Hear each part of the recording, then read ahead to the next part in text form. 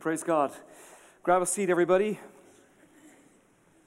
Well, Community Church, welcome to not just a new series, but today I believe is quite a significant day for us. I believe it is the beginning of a brand new season of ministry and impact for us as a local church. What will be spoken this morning and over the course of the next 5 weeks in this series, I believe will have a lasting impact on our community. And it is for the immediate future.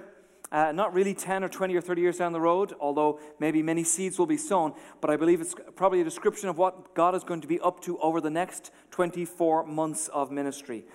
Today, I want to invite 100% of every single person who can hear my voice to come and join and be invited into a process of where I believe God is at work. Whether you are a founding member of this church, whether you've come for a decade, whether you've come for a year, or whether today is your very first Sunday with us, we're thrilled to have everyone here. And I want to invite every single one of you to engage in what I'm about to relay here and convey here in just a moment or two that I think is very, very exciting indeed. If you are new around here, you really have caught us at a unique little point. In fact, today is not going to be a typical Sunday. And it'll have a little bit of a twist and turn on the sermon to it that will be very unique to us. So if you're newer around here, this probably isn't business as usual, but you've caught us at a time which is very, very exciting, and we're glad to have you here. The last time I think that this church made this kind of stretch and faith growth is probably about 18 years ago.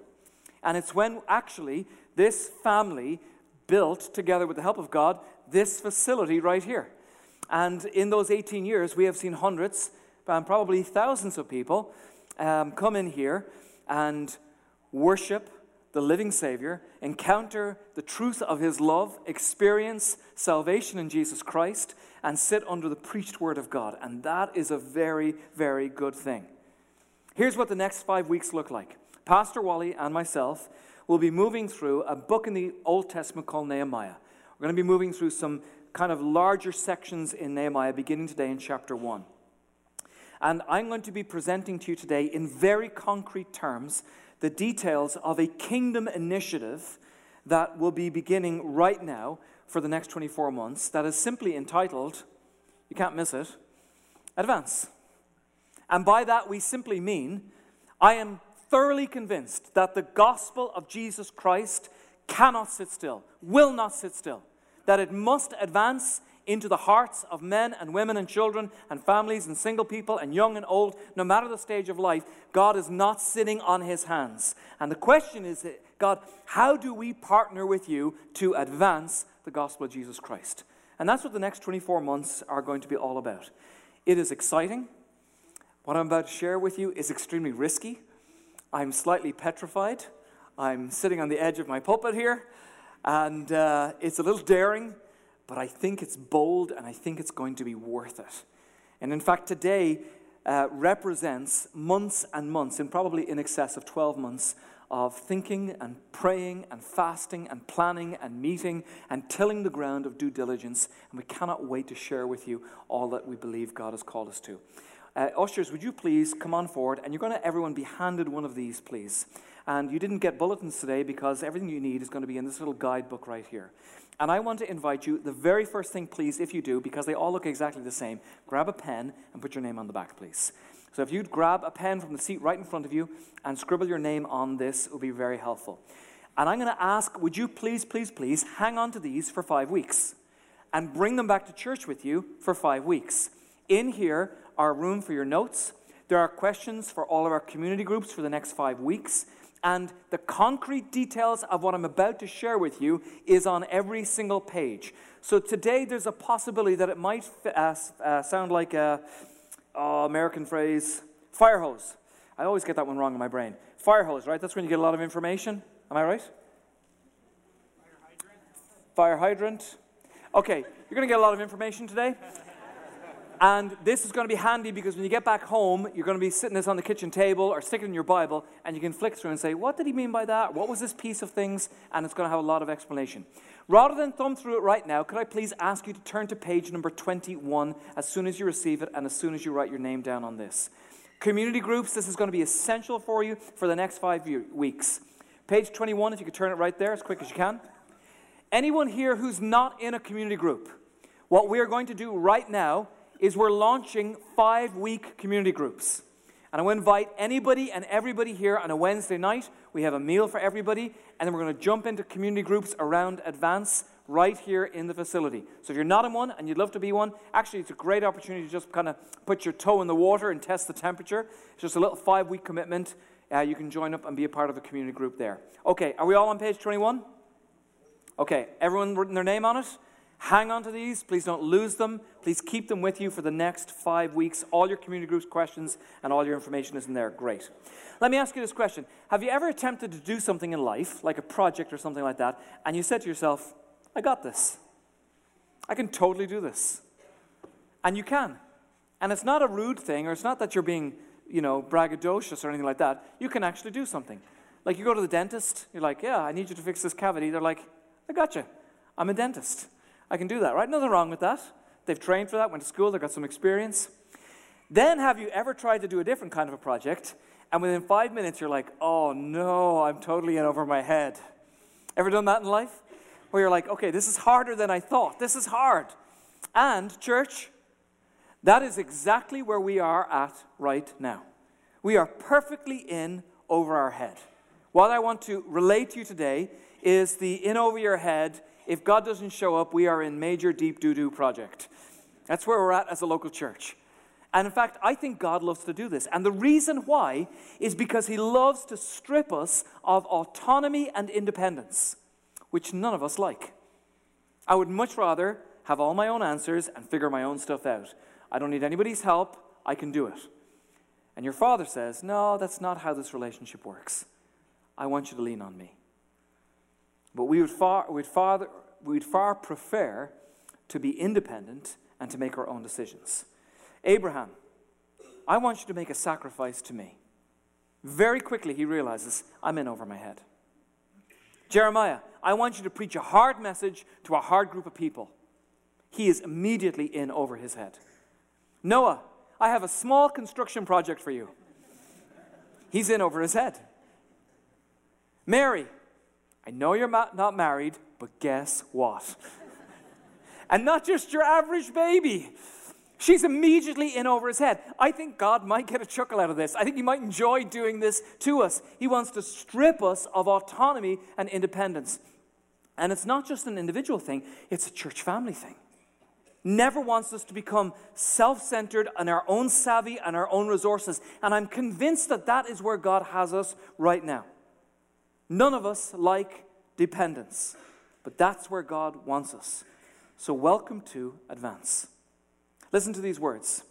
If you're not making mistakes, you're probably not trying anything new. If you're not trying anything new, you're not learning. And if you're not learning, then you and your ministry will quickly be out of date, perhaps even irrelevant. One reason risk-taking is so critical to ministry is that it ties into faith building. In other words, risk-taking is an expression of faith. And a godly risk-taker is being faithful in his service to God. Will we believe God for big things? If the answer is yes, then we automatically become godly risk-takers. Immediately. Men and women who trust God, not themselves. Men and women who live by faith and not by sight. And I believe that that is exactly where God has us today. Let's take a look at Nehemiah chapter 1. The words of Nehemiah, the son of Hakaliah. Now it happened in the month of Chislev, in the 20th year, as I was in Susa, in the citadel, that Hanani, one of my brothers, came with certain men from Judah. And I asked them. So here's our introduction to Nehemiah. And we get a little look at who his dad is, who his brother is. And mostly, right at the beginning here, we see he's got a big question on his mind. I've got a question that I want to ask. Now let that hang in the back of your mind for just a moment. Let me give you the backdrop to what's happening here. Throughout the Old Testament, God had clearly laid out a covenant with his people. Very, very simple, not hard to understand. If you obey me, I'll bless your life. If you obey me, I will bless you. I want to bless your life. But if you don't, if you turn your back at me, if you shake your fist towards the heavens, if you misuse my name, if you run away from me, I'm not going to bless that. In fact, you will receive judgment and captivity. There it is. He says it over and over again in Scripture. Deuteronomy chapter 28. In 1 Kings, we bump into a guy by the name of Solomon. It's the golden monastic era of the kings of Israel. Saul, David, Solomon. Solomon comes into tremendous power and wealth. He starts off so well, as so many of us do, don't we? And then come the bumps along the road.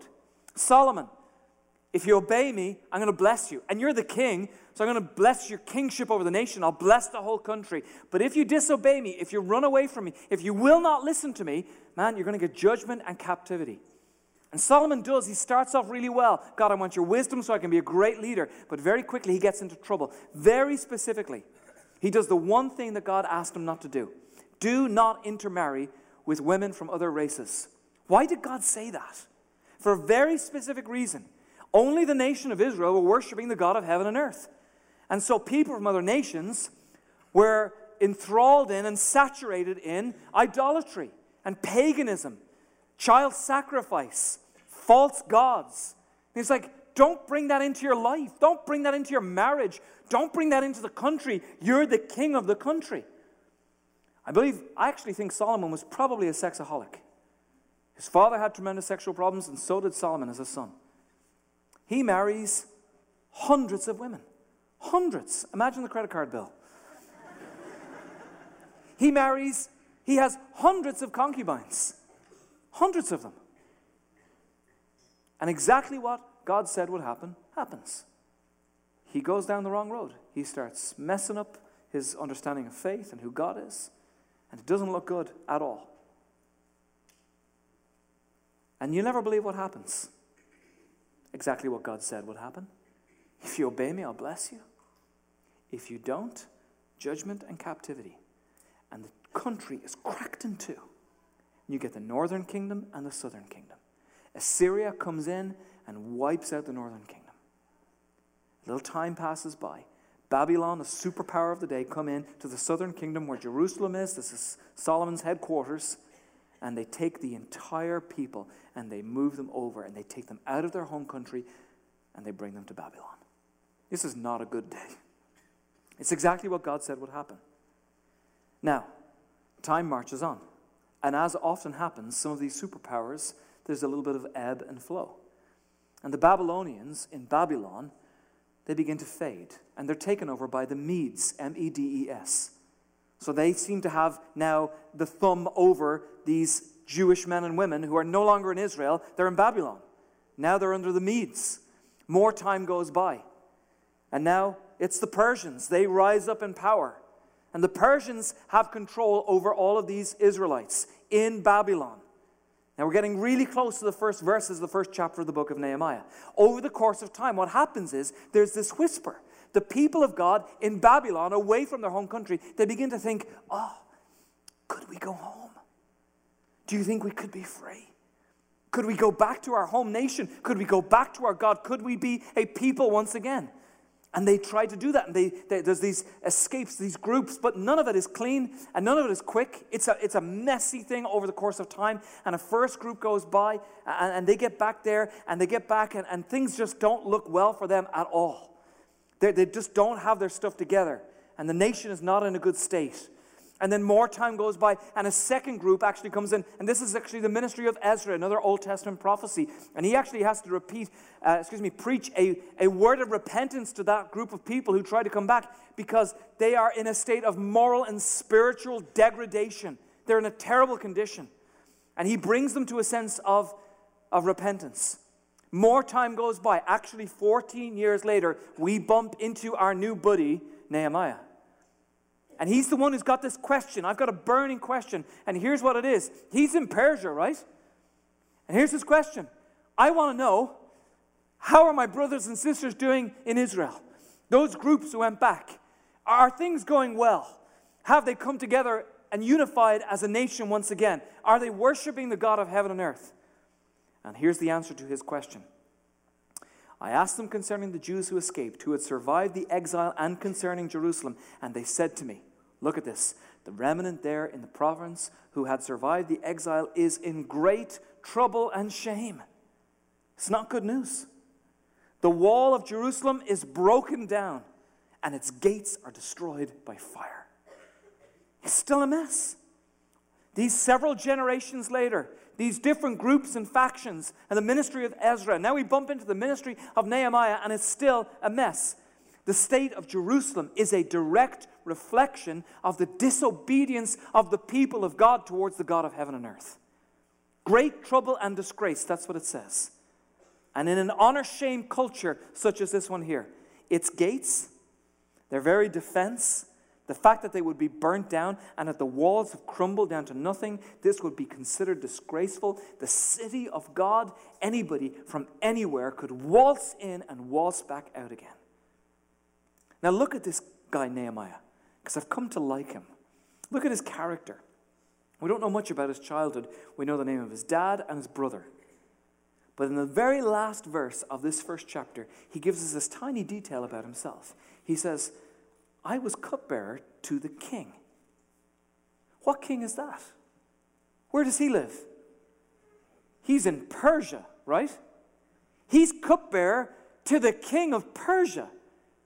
Probably it was his great-grandfather who was abducted and taken captive by the Babylonians. But now they're dominated by the Persians. And can you believe it? This nobody guy from nowhere, captive, slave, dominated, has now risen in the ranks, and he's cupbearer to probably one of the most powerful human beings on the planet Earth. Now, the king of Persia would have selected that person with great care. This would be a man of integrity. He would be discreet. He would be consistently honest and trustworthy. Nehemiah's position alone reveals a whole lot about his intellectual capabilities, his emotional maturity, and his spiritual status. This guy is rock solid. An even more, I think, delightful observation into his character is his reaction to this shameful news about what's going on in Jerusalem, the conditions of the people. Look at what he does when he finds out that things are still a mess. As soon as I heard these words, look at his reaction. I sat down and I wept and mourned for days. I mean, when's the last time you wept? When's the last time you wept for days? And I continued fasting and praying before the God of heaven. I said, O Lord, God of heaven, the great and awesome God who keeps covenant and steadfast love with those who love him and keep his commandments, let your ear be attentive and your eyes open to hear the prayer of your servant, that I now pray before you day and night for the people of Israel, your servants, confessing the sins of the people of Israel, which we have sinned against you. Even I and my father's house have sinned. What I love about this guy is he didn't go, oh, things are bad in Jerusalem. I live in Persia. I hope that goes well for you guys. I don't know what I can do. I'm way over here. You guys are way over there.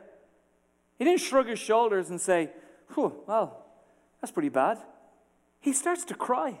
We have a grown man crying for days. That's a lot. That's a lot, right? To be crying for days about something. And then it says he didn't eat. That's food. I like food. He didn't eat for days. That's an awful lot. I mean, that's a pretty hardcore reaction. He's weeping and fasting for days. And then he begins to plead with God. And look at his character. Wow, we messed up. We knew better. You already said it to us. If we obey you, you're going to bless us. If we turn our backs on you, and we do this to you, it's going to be judgment and captivity. That's what happened. We knew better. We did it anyway. And then he says, not only did we mess up, he says, I messed up. Wait a second. Didn't this happen generations ago? He wasn't around, but somehow he is taking personal ownership and responsibility for something. He's like, me and my father's house, my generations, even my own life, we are guilty of sinning against you and running away from you, God. To put it mildly, he took it seriously. Now, I want to challenge you in this. For every one of you, have you ever looked at something that's wrong? Have you ever looked at something that's unjust and unfair in this world? And the temptation to go, well, you know, I live over here in Persia. I hope somebody can figure that out. That's bigger than me. I don't know what difference I can make. Does this sound familiar? And life will do that to you. And what I want to challenge you in is I think sometimes you need to see when something is wrong or unjust, something should be erupting inside you to say, man, I am moved to say something, to get down on my knees, to pray to my Father. I'm powerfully moved to actually do something about it. Having a holy discontent about those things that are unrighteous. Church, that's a good thing. Here's how I think Nehemiah would sum it up. I'm not okay with what's not okay. That's a good thing to do. I'm not okay with the condition of Jerusalem. I'm not able to just go, oh well. I'm not okay with that. That is not going well for my country. And followers of Christ should never be okay with things that oppose truth and righteousness. In fact, an inability to feel or to be moved by what truly offends God is a warning sign that something's wrong. An inability to have a diverse reaction to that, an inverse reaction to that, is an indication that your heart is getting smaller, that your spirit is withering. Look at Bill Hybels' words. He says, what is an aspect of this broken world that when you see it or touch it or get near it, you just can't stand it? Very likely, that firestorm of frustration reflects a holy discontent, a reality so troubling that you're thrust off the couch and into the game. It's during these defining times that when your eyes open to the needs surrounding you and your heart hungers to respond, that you hear God say to you, I feel exactly the same way as you. Now let's solve this together. I pray that every man and woman in this room has a broken heart about the things that break the heart of God. And that we are powerfully moved to do something about it. We can't just sit still. For Moses, it was the misery of his people. He was like, I can't look at this another day. And he jumps into the game. Huge consequences for him. For David, he's this kid. He walks up to this scene. Massive man. What's he doing? He's mocking God. And he's like, you guys are tolerating this? I can't tolerate this for another second. Where's my sling? Let's go. I can't stand this. There's no way I'm going to stand idly by. And for Nehemiah, he's weeping because Jerusalem is in ruins. And the people were in a state of moral and spiritual degradation. Then Nehemiah remembers something. Do you ever just have that? Bing. Hey, God, didn't you say that if we'd obey you, you'd bless us? Yeah? Do you remember that thing you said? It's in Deuteronomy chapter 28, and I think I read it in 1 Kings as well. Didn't you say that? Didn't you say that if we disobeyed you, it would be judgment and captivity? Because I seem to remember you saying that. Look at what he says. Verse 8. Remember the word that you commanded your servant Moses, saying, if you're unfaithful, I will scatter you among the people. But if you return to me and keep my commandments and do them, though your outcasts are in the uttermost parts of heaven, how about Persia? From there I will gather them and bring them to the place that I have chosen to make my name dwell there. O Lord, let your ear be attentive to the prayer of your servant. And he's like, I'm not alone. And to the prayer of your servants who delight to fear your name and give success to your servant today. Grant him mercy in the sight of this man. Now I was cupbearer to the king. And next week you're going to see how pivotal that is. I got totally caught with this the other day. I had said to my kids, if you do this job, I'm going to give you something nice. It's like a treat. And I had said it like several days ago. There's a big job they had to do, and then they were going to get something very tasty, and their mother wouldn't see it. But it was a few days ago, so in one daddy ear, out the other daddy ear. And so the three of them got together, and they did the job. And they came up to me, and they were like, cha-ching, give me the good stuff, Dad. I want it. And they're like, hey, Dad, can we have this? Da, da, da. And I was like, no, you can't have that. It was like automatic machine gun response. Da, da, da, da, da, da. They were like, but Dad, you said. I like that little phrase. But Dad, didn't you say? Because I'll remind you what you told me. If you can't remember, I remember. You said it with your mouth. I'm going to remind you of your words. You got to know what you said to me, because I'm going to remind you of that. And that is what Nehemiah does. But Dad, you said. Come on, Dad. Dad, you said. You said that if we obeyed you, you'd bless us. Well, guess what? I'm obeying you. And I'm not alone. And guess what? This is not okay. So, Dad, I need your blessing. I have to have your blessing. Anyone in life right now where you're just something inside you would say, God, I need your blessing right now because I've had enough of judgment and captivity. I need you to bless my life. I need it. And I don't think God has any kind of problem with those kinds of prayers. You can remind God all day and all night of what he has already said over your life. And some of you today, you need to pray some gutsy prayers. God, you said you would be my helper, and I need your help. Dad, you said it. You said it. And I'm looking for your blessing. I'm going to be obedient to you. I'm going to seek your face. God, you said you provide, and I don't have 2 pennies to rub together. So I need your provision in my life. Dad, you said you'd do it. You said you'd do it. And I think God honors those kinds of prayers. Go for it. Pray him. Pray him out loud. Take his words, put them in your mouth, and say them back to him. I don't think he's got any problem with that at all. Okay, we're going to turn a corner here. I want you to take these 2 fundamental principles right now. I'm not okay with what's not okay. But Dad, you said, and I want you to turn a corner from Nehemiah into this world in which we live in, into this chapter, this community, this church, into Mount Pleasant and Remus and Clare and Ithaca and Shepherd and Alma, and all of these places, and where you live and where you work and your neighborhood and your office and the factory floor and your family and your marriage and your kids and your grandparents, all of those pieces. I want you to bring it into that. Because I believe God's heart for the advancement of the gospel has to touch all of those pieces. So what I want to share with you now is in very concrete steps of what we believe the Holy Spirit has placed on our heart as a local church in terms of the immediate future, right now, into the next 24 months. So I want you to take a look at this video. I want you to sit on the edge of your seat. I want you to give this your full attention. I pray that you would be moved by this. I pray that you would be inspired by this. Take a look at this video. 2 good-looking fellas right here.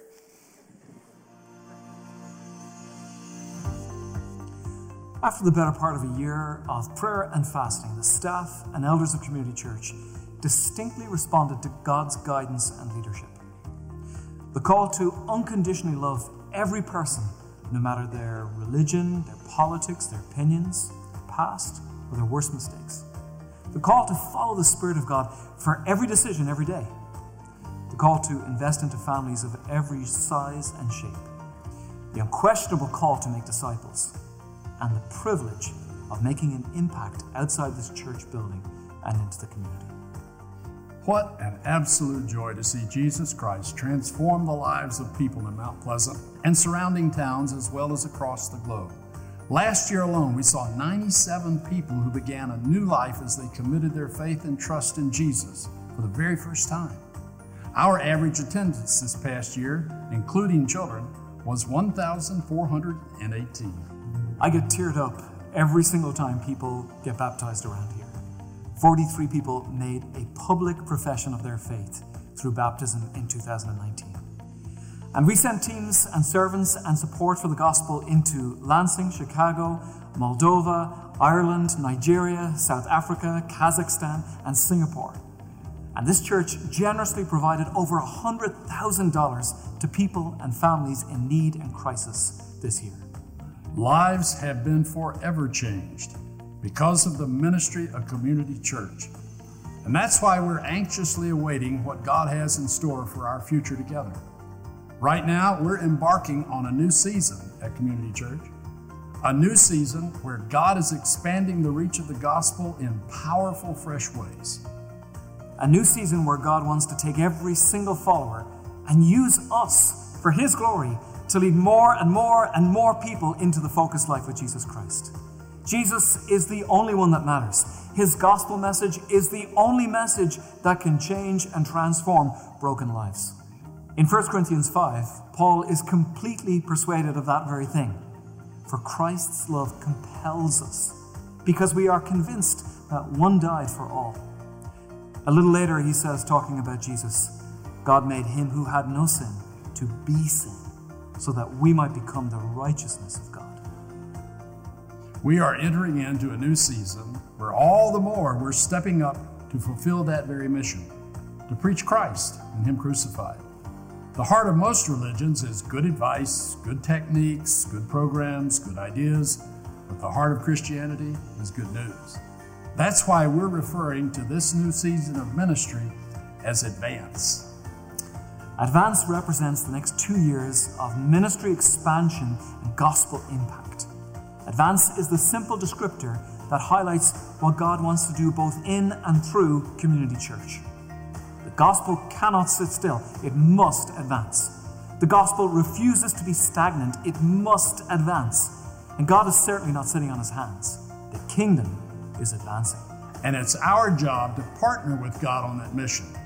Ultimately, we're taking part in a massive assault that began one dark afternoon on a hill just outside Jerusalem. The first thing that stood out to me about Community Church was the community, and everyone's so welcoming and friendly. Communication, the pastors are amazing. We just always feel welcome and comfortable here. I first started coming to Community Church with my wife. We were going to another church in town, and we just were kind of looking for something that got a little more in depth. I felt completely comfortable walking into it, the church with a tattoo, and I've always been a person that wears my hat, and I didn't really feel like it was the typical church environment where they size you up before you get comfortable. I absolutely love the music on Sunday mornings. I mean, I love the sermons, and sometimes I re-listen to them on the app, but the worship through music is incredible. Other than the fact that we were going to be church shopping, as it were, and we never really did any more shopping once we came here. We eventually got into small groups, and to me that's where rubber meets the road. It's nice. It's nice to have a large congregation, but then also to be able to apply what you've heard in the sermons to a small group of people. There was some sort of love, this undercurrent of love that was just kind of healing in an interesting way, soothing. Advance is an opportunity for every single person at Community Church to roll up their sleeves and to make a difference in transforming the lives of men, women, and children over the next 2 years. Our hope is to see God's love impact lives through these 3 unique initiatives. First, advance the launch of our first multi-site in Alma, Michigan. We want to see the establishment of a dynamic, vibrant, and relevant local church that reaches out to the communities of Alma, St. Louis, Shepherd, Ithaca, and other surrounding towns. A church that increases our influence into the lives and homes of singles, marrieds, couples, businesses, education, young and old. To accomplish this, we are setting a financial goal of $2.9 million over the next 2 years. Community Church has always had a heart for those outside the church. Advance is going to be the catalyst to move that mission forward even further over the next 2 years. Second, Advance is the expansion of our ministry in Mount Pleasant. We're deliberately pushing forward and expanding the ongoing life-changing ministries in Mount Pleasant. Additional momentum into both local and global partners who are making a difference in our community. Continued investment into the lives of children and teenagers and college students, as well as some needed updates and refurbishment to the original facility. On top of that, we feel a deep burden to launch a brand new ministry for those struggling with addiction, with alcohol, gambling, pornography, codependency, eating disorders, substance abuse. Our hope is to launch a 12-step Christ-centered ministry here in Mount Pleasant for those caught in the grips of these addictions. To accomplish this, we're setting a financial goal of $3.3 million over the next 2 years. Third, advance the 418 initiative. The first words from the mouth of Jesus at the very launch of his ministry is from Luke 4:18. He's actually quoting Isaiah from the Old Testament, and he's stating his mission and purpose. The Spirit of God is upon me, to set prisoners free, to give sight to the blind, to bring recovery for the oppressed. Jesus was directly stating that he had come to change the lives of those who had dire need. And we are convinced that we must continue to increase our heart and compassion for those in need, not just inside the church, but also those outside the four walls of this building, those in the community. We dare not become insular or self-interested. The 418 initiative describes our collective efforts to feed the poor, to help families in crisis, to increase local partnerships with agencies and Christ-centered ministries, not only in Isabella County, but now also in Gratiot County. The 418 initiative is a tangible expression of the gospel. It also applies to our global partnerships all around the world. In Isabella and Gratiot County, we hope to purchase medical debt that has gone into collections. We want to set families and individuals free from financial slavery. On top of that, we want to start a scholarship fund for all of our community groups to fund a tangible help in the very places where you live and work and have relationships. To accomplish the 418 initiative, we are setting a financial goal of $724,000 over the next 2 years. Altogether, that means we have set a goal of raising $7 million to help advance the gospel in Alma, in Mount Pleasant, and in other places in the world. Advance is a one-fund initiative, which means that every dime we give will go towards this very dream that we've laid out. It's all one mission, so it's all one budget. $7 million. That is a God-sized vision for us to move towards. Please note that in that $7 million, we already have the next 2 years' budget included in that figure. But it's important to remember that $7 million, it's merely a secondary goal. Our primary goal is 100% engagement. That every single person encounters Jesus Christ and that He would create generous hearts in us. This can't be about money. What God wants for us is to put Him first in our hearts, in our lives, and in our priorities. This is about Jesus Christ and encountering His leadership so that we follow Him and serve Him and become like Him.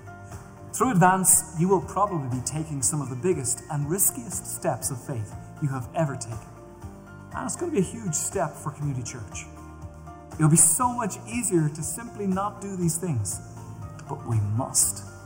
We are compelled to follow His leadership. The season of ministry will be a defining moment for us as a church. And we invite you to be a part of this historic moment. We'll be laying a foundation and leaving a legacy and a mark for Christ. We get to be a part of reaching thousands of lives that will be changed by His love forever. Paul said it, for Christ's love compels us, because we are convinced that one died for all. Let's take this one and only life and spend it together on purpose, telling the good news to everyone who needs to hear it.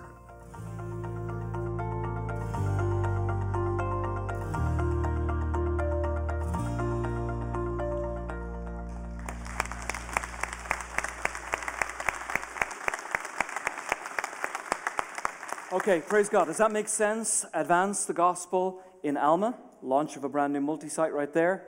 Advance the gospel in Mount Pleasant, so an expansion of ministry right here.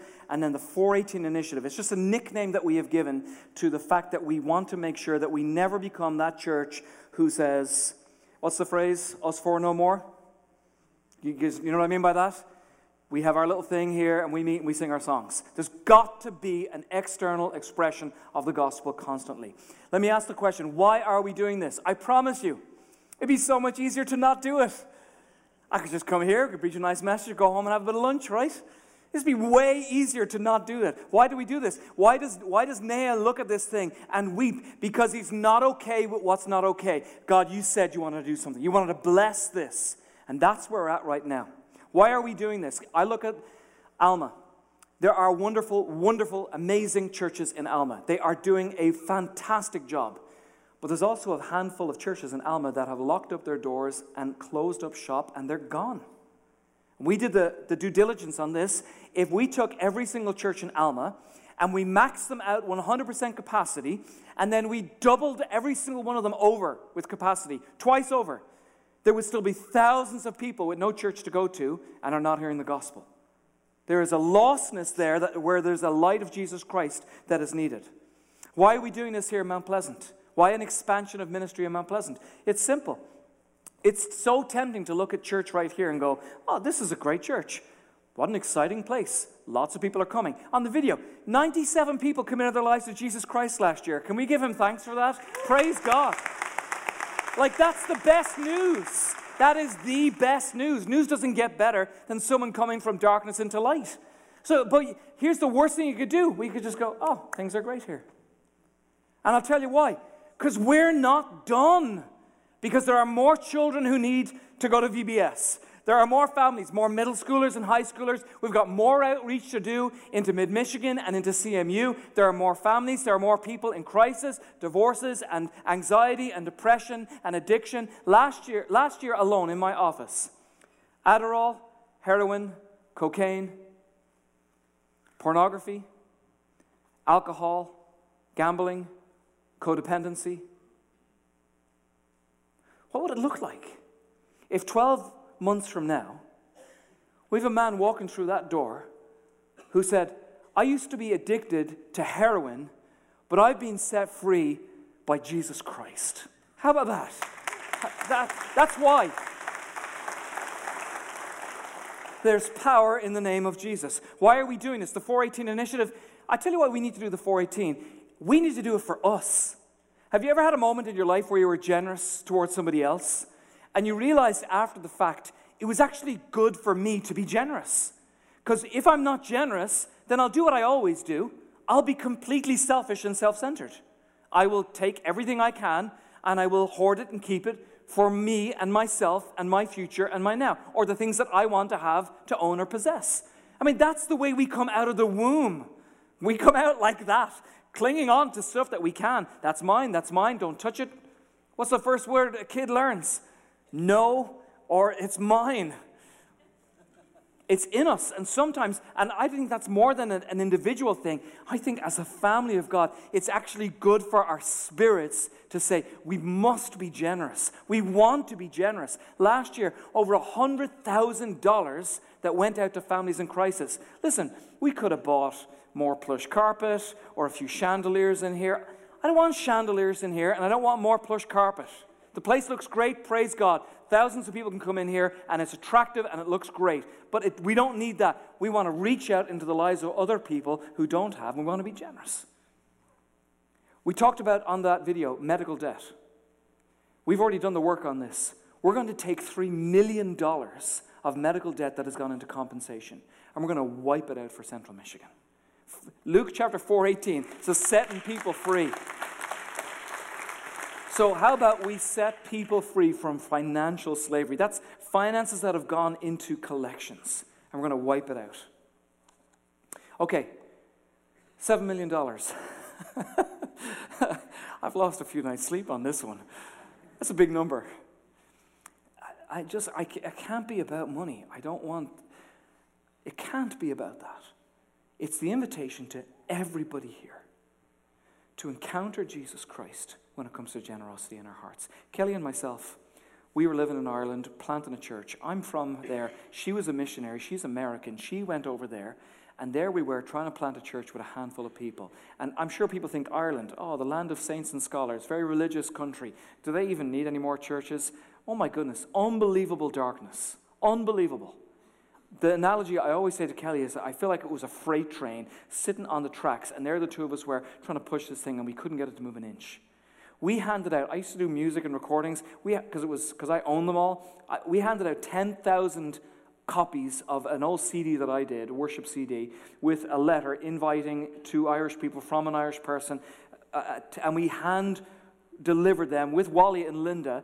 This is a good few years ago, into 10,000 homes, and we prayer walked the city. First service, guess how many people came? 2. Oh, dear Jesus. Help! That's hard. It was hard. And we were raising our own salary. We raised all our own finances to launch the church, to pay the rent, to have stuff for the kids. We raised all of our own money. We didn't have any support whatsoever, and I was not very good at doing that. And then in the midst of all that, we were married a few years. We said, let's start a family. And then we lost our first baby. And then Kelly was struggling. And then we kept working and we kept working. And then we lost another baby. And then we kept putting our shoulder into this freight train. We couldn't get it to move an inch. And then we lost another baby.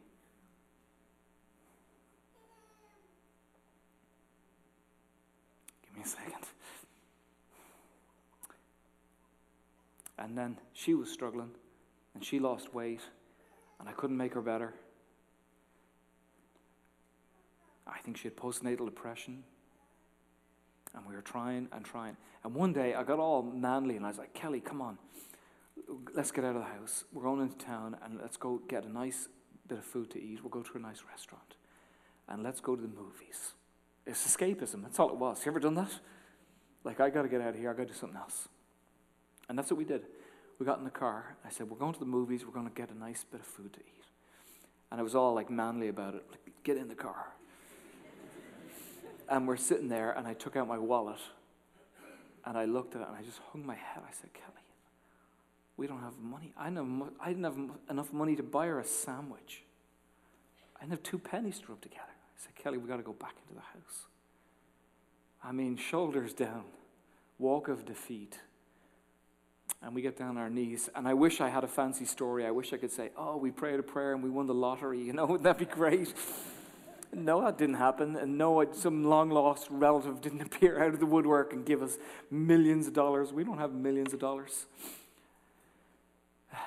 Here's what happened.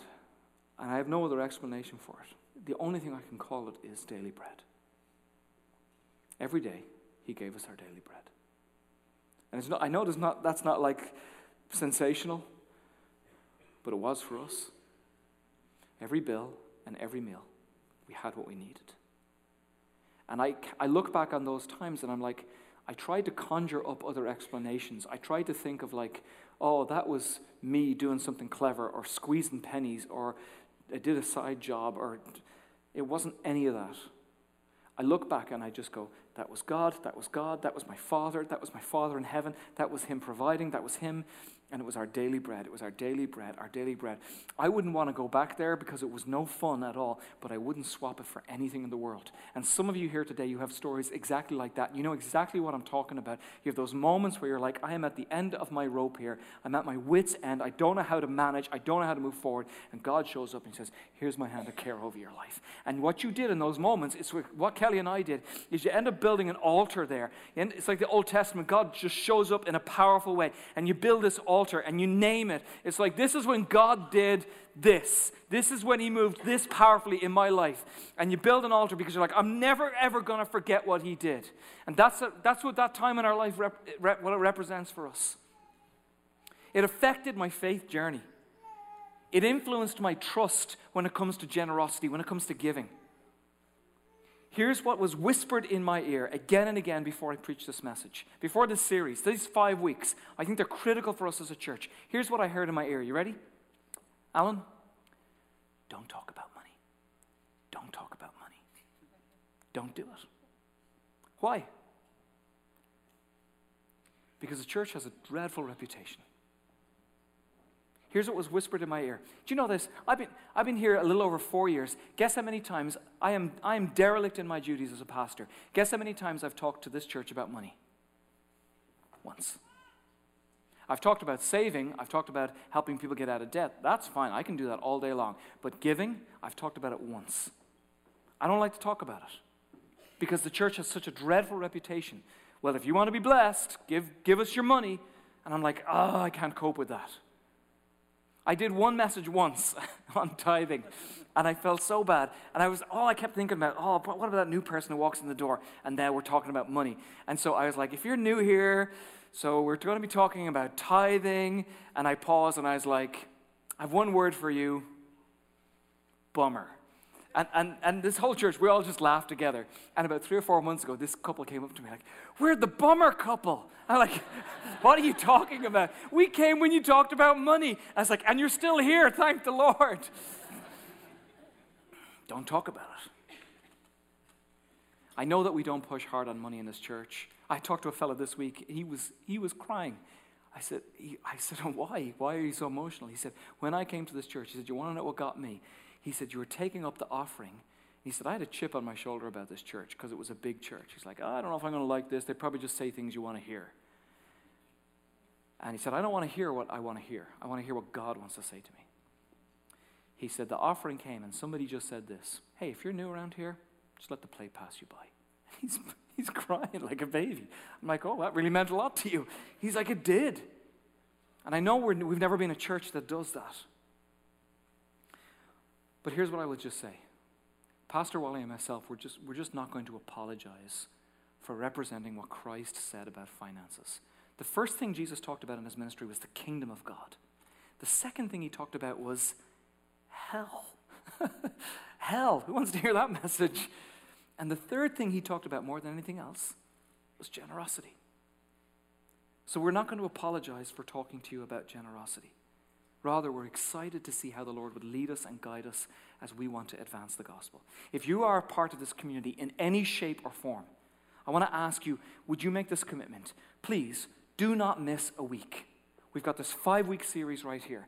Hold on to your guidebooks. Bring them back every single Sunday. Click into a community group. Dive into this material. Seek the Lord and take it seriously if you would. Because I believe this is going to be a formative time for us as a church to see God. How are you going to move uniquely in this place, in this time, in our generation right now? Nehemiah is incredibly moved. Next week, he's going to make this gutsy move. It has to do with this little phrase he says at the end, now I was cupbearer to the king of Persia. It's unbelievable what he does and how God uses him. Here's the call to action, if I could simply put it like this. Tell me if this makes any sense. I want to ask everybody here, would you make a commitment to make a commitment? Does that make sense? I'm asking you to make a commitment to be about this. You know what? I'm going to seek the Lord. I'm going to actually take it seriously. Something inside of you that says, I'm not okay with people addicted to heroin. I'm not okay with people in the town right down the road from us who need to hear about Jesus Christ, and maybe we could do something about that. I'm not okay with this medical debt, that maybe we could touch that in some way. But God, didn't you say you wanted to bless us? I want to ask you to take this very seriously. Would you honestly come before the Lord and simply ask him, God, what is my role in all of this? To be praying for this and in this. God, how can I serve you best with this life that you've given me? How can I grow in generosity? Yeah, even in my own heart. How can I be a part of what you're doing in this place? I want to ask you to commit to bring that question before you, God. Would you please do that? Let's stand up together and I'll close in prayer. Father, I want to thank you for what you're doing in this place. We are honored and glad to serve you with our lives. We are excited to see how you are going to advance the gospel. And so right now, God, we pray for Isabella County, and we pray for Gratia County, and we pray for nothing less than a revival of your Holy Spirit to break out so that hundreds and thousands of people would encounter the love of Jesus Christ, God. We cannot keep this for ourselves. We pray for the expansion of ministry right here in Mount Pleasant. God, we pray in the name of Jesus Christ that addicts would be set free. Father, we pray that we would never, ever become insular, that we would never, ever just look to ourselves, but instead we would look to you and we would want to mimic what Jesus Christ did when he said, I have come to seek and to save those who are lost. I pray for every person in this room today who has a heart for Christ and the local church, that you would lead us on this journey, that we would see how to serve you best, how to give ourselves to the cause that you've called us to. We pray this in the name of Jesus. And the church together all said, amen. Let's worship.